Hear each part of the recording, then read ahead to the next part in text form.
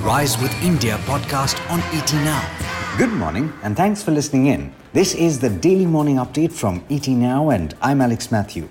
Today is the 8th of April. Maharashtra witnessed its highest spike in COVID-19 cases yesterday, reporting close to 60,000 fresh cases. Officials of the state government had, yesterday claimed that the state was running out of vaccines, but Union Health Minister Harsh Vardhan last evening denied charges of insufficient doses being supplied to the state and said that the claims that were being made were irresponsible. The Municipal Corporation in Mumbai has permitted online food delivery and supply of essentials via e-commerce platforms round the clock and on all days, including the weekend on which a lockdown is currently imposed. The new directive from the BMC reverses a recent state government order restricting all such deliveries to between 7 a.m. and 8 p.m. This comes at a time when the city and indeed the state is contending with a sharp rise in COVID-19 cases.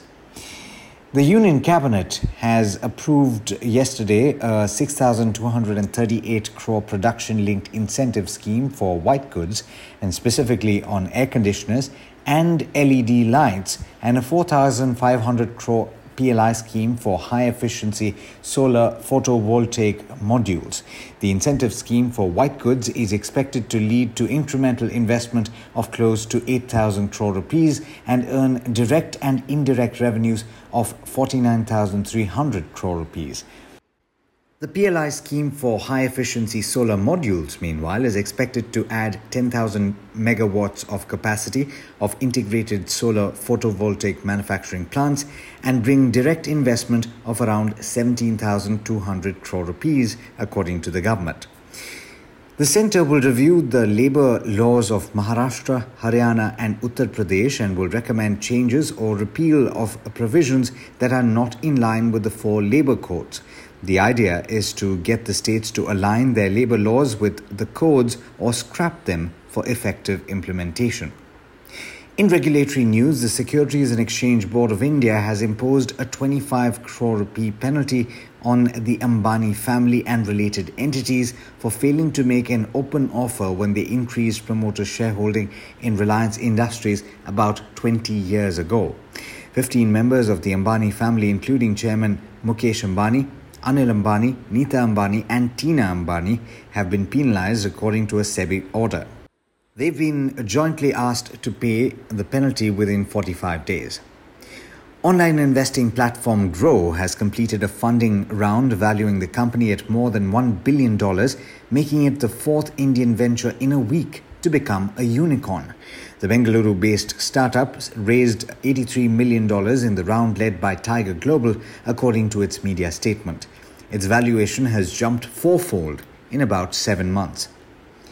In international news, Fed Chair Jerome Powell's dovish message on an incomplete economic recovery seems to have won over Federal Reserve officials, with a record number of them showing a unanimous near-term policy outlook.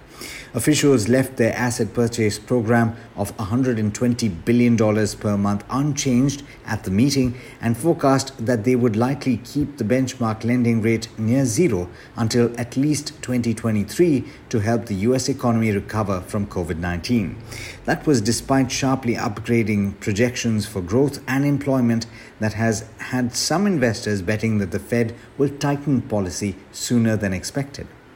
JP Morgan's Jamie Dimon has said he's optimistic that the pandemic will end with a US economic rebound that could last at least 2 years. He said that with excess saving, new stimulus savings, huge deficit spending, more quantitative easing, a new potential infrastructure bill, a successful vaccine and the euphoria around the end of the pandemic, the US economy will likely boom well into 2023. And with that, it's over to Rohit Singh for the trade setup for the day in India. Morning, Rohit. How are we looking today? Good morning, Alex. Thank you for that. A reassuring trigger for businesses today could be the nod to allow workplace vaccination from April 11th for both public and private sector. But we will need to see how the tussle between centre and some states over vaccine supplies unfolds. Markets found support in MPC's assurance to sustain growth despite the surge of second wave, which it admits has added to the uncertainty. The MPC kept the status quo as expected, and that spelled relief for investors and traders. The measure of volatility cooled off and rate sensitives found buyers after the policy decision. Mumbai's BMC allowing round-the-clock delivery of food and e-commerce perked up listed QSR players and Zomato promoter InfoEdge. Metal stocks too kept the music going on prospects of improving demand. Both sets of institutional investors were net buyers in yesterday's session, with FIIs clocking in share purchase of worth over 200 crore rupees and DIIs buying shares worth over 380 crore rupees. Watch out for AMFI numbers later today on how the mutual fund inflows are shaping up. We shall also have to see if the fall in rupee extends today or not. It clocked its worst day since August 2019 because of steps by the RBI to cap rise in bond yields.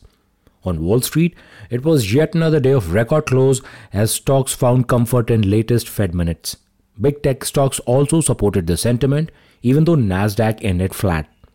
In the annual letter to JPM shareholders, Jamie Dimon is betting on a post-pandemic boom for the US economy. He says, and I quote, "This boom could easily run into 2023 because all the spending could extend well into the year." Unquote. Let's tell you about a few stocks that could be active this morning. Watch out for any sentimental rub-off as SEBI has imposed a 25 crore rupee fine on Mukesh and Anil Ambani in a case of alleged irregularities in issue of RIL shares in year 2000. Cabinet has approved incentives worth over 6,000 crore rupees for white goods and solar gear makers, even though the impact on stocks was less pronounced late in the trade yesterday.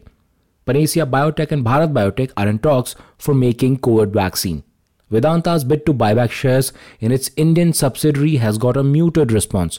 The voluntary open offer was subscribed just 57% till the final day. Experts suggest a possibility of open market purchases next. That's all I have time for. You keep listening in for quickfire capsule of morning market setup and business headlines. Wish you a profitable day ahead. It's back to you, Alex. Thanks, Rohit. And as always, thank you all for listening in. This is Alex Matthews signing off. Have a great day. The Rise with India podcast on ET Now.